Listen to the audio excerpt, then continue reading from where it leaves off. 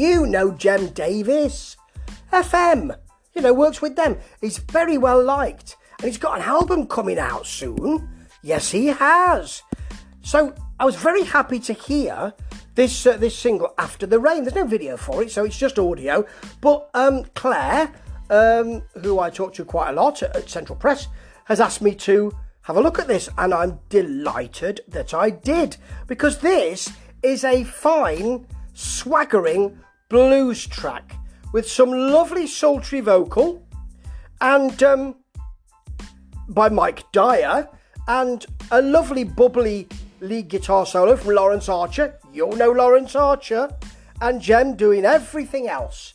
And it's got some nice synth parts in it, but it's got a real assurance to it.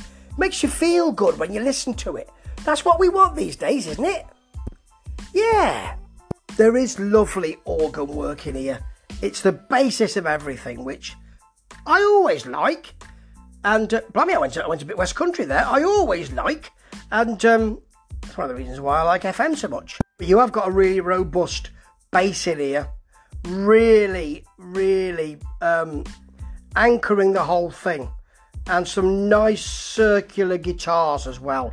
So actually, because of the robustness of all of this and the churning guitar and the organ, when the chorus comes in, it's not massive, but it just hits so well. And it's got real optimism in it. I really like this. That Lawrence Archer guitar solo, by the way, is really fluid as well. Beautifully done. Now, the album that comes out is going to be called Pepper Kid.